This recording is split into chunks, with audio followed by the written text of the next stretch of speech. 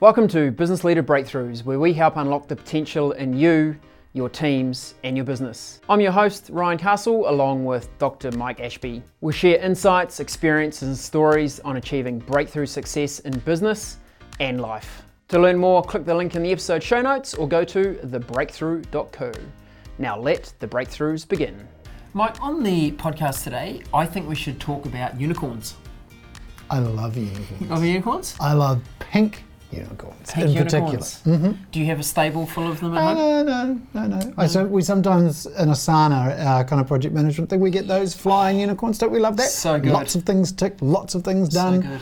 Little unicorns with stars. Productivity unicorn. Yeah, they're a pretty special experience. The unicorns that I really want to talk about today are the unicorns that I discuss with some of the senior HR leaders that we work with. And they find a lot of execs from their team rock up to their desk and go, could I please have some operational leader unicorns? Here's the thing. What often the other execs are looking for are those people that have come through very functional roles. Yeah. They've maybe had a technical role, they've been in a functional part in the organisation, and whether it be through duration, through showing some impetus and some enthusiasm for the role, they end up getting promoted into a people leader role. Yeah. They might be a team leader, they might be a supervisor, they might work their way towards a department head, and the unicorn piece is what they're ordering is someone that's had lots of training and development in a functional area, and then they'd like to magic them into a great people leader. I think the unicorn bit, actually I was just thinking, I saw something by Steve Jobs who was talking about the Apple culture, and they took the view that they would rather bring a technical expert into management rather than bring a manager in to oversee a technical area. They figured it was easier to train a technical expert in management than it was to teach a manager their technical expertise. So there's a kind of logic, but it does rely on something, which is teaching a technical person to manage. Yeah. And most organisations we've talked to take two approaches to that, developing their unicorn, neither of which work very well. Probably the most common one is doing nothing. It's a goodie.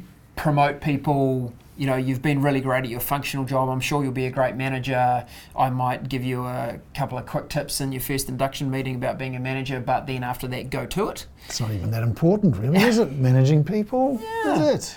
And for lots of people that are already in more senior management roles, they themselves may not have had a lot of training and development. So they've kind of been winging it for their career, and they just assume that the next person in the chain can also start winging it. The second most common approach would be to send people to a 1 or 2 day course and how to be a good leader, how to be a good manager. What's our experience of 1 or 2 day courses in terms of shaping someone's ability? Well, it doesn't. It doesn't. People might gain some insight from it, but typically there's no lasting change. And it's due to things like the Ebbinghaus effect, you know, which is how quickly our memory decays.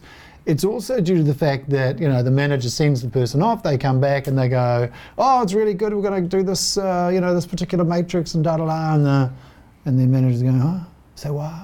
Or they've done a personality typology, like I can throw around a whole lot of acronyms because it's likely to be one of these. LMI, LSI, DISC, M&B, you know, all of those sorts of things. Great if everybody's done them. But if you're the only one who's done the personality inventory and you're talking about being a blue duck, and people are going, oh, no, you're not. There's not a lot of point to it. There's not a lot of value. You know, getting that consistency is a critical part in that continuity, but it doesn't happen with that kind of episodic training. Definitely not. The HR leaders tell me that the challenges that a lot of their exec teams and other people in the organisation are facing is they feel like they're getting squeezed from above and below. So the squeezing from above is often the CEO going, hey, how are we going on our KPIs? Are we going to hit target? Have we got sales sorted? Have we got production sorted? Have we got, you know, that project completed, whatever it might be? And they're getting squeezed from below where they're often getting dragged in to deal with people elements of those in their team that they really expected their people leaders that report to them would be taken care of. So they're running around, I know I'm not a great one to say pulling your hair out, because it would have seemed like I've well and truly passed that phase. No. But that's where these other people in the organisation, because their people leaders have not been developed to the level that they need to just do a great job in their role. Even a good job. A good job would be a good start. You know, they're getting squeezed by the missing targets, strategic initiatives are not getting executed, feel like they're firefighting all day long. And there's a culture of frustration. We were talking about culture the other day, and Britta reminded us about Peter Drucker's comment, culture eats strategy for breakfast. Culture is so critical, which is down to the quality of management. And in the absence of being trained, these people are really just not doing it, or doing it badly, and it just all gets left behind. And they're probably muddling through. That's the thing. But you'll never know how much better it could have been. You'll never know how much value you're leaving on the table through poor management. And look, it's just not their fault, is the point. It's the people who are not investing in their managers. That's where the problem really sits. Absolutely. So in your organisation, if you are either measuring and knowing that you've got some challenges, or you just have the sense, because often that is the thing around engagement or culture, you don't always have to be measuring it with a specific tool. You have a really good sense of it. We were talking about that experience when you walk into an organisation and you just know whether it's got good culture or not. You know, there's been no survey. It's the vibe. It's the vibe of the thing. Vibe. It's the vibe of the thing. It's the Castle, the great movie would say. It's the vibe. So if you feel like you've got people that are disengaged, not performing to the level that they could be, you might be experiencing high levels of churn in staff churn in the business, not getting priorities and projects nailed on time. There's a very strong chance that your leadership at the operational level needs some time and attention, because we don't tend to experience things like culture and engagement with the CEO. No. If we're in an organisation, let's say 1,000-person organisation, how often do your frontline leaders, how much time do they spend with the CEO? Not very a lot. Little. Very little. So yes, exec teams can do a great job of setting the temperature and the framework and those kind of things, but you actually experience culture and engagement with the team that you work with every single day. On the floor. On the floor, right? And it would come as a surprise to no one that the number one reason that people leave a job is because of their manager. It's not pay, it's not conditions, it's not opportunities for growth. The number one reason is dissatisfaction around their manager. So investment in training your people really can pay dividends. Mike, we started part of this podcast saying doing nothing's certainly not an option. And we didn't feel like the 1 or 2 day workshop is a solution.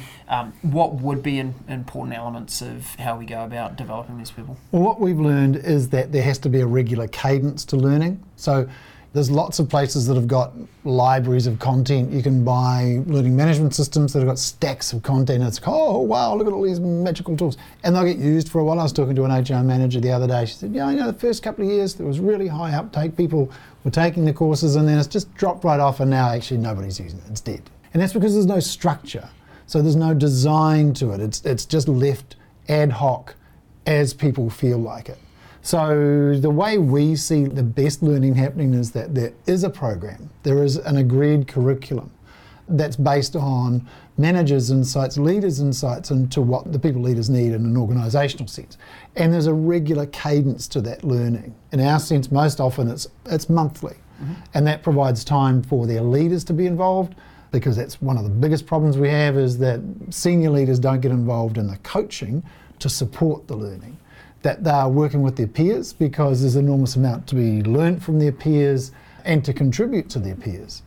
That's where the customisation happens. What does learning look like? It looks like grappling with an issue and making it apply to your situation. Not being given it on a silver plate, not in such terms as to say, oh yeah, got it. You actually have to kind of grapple with, how does this apply? And that struggle is where we learn.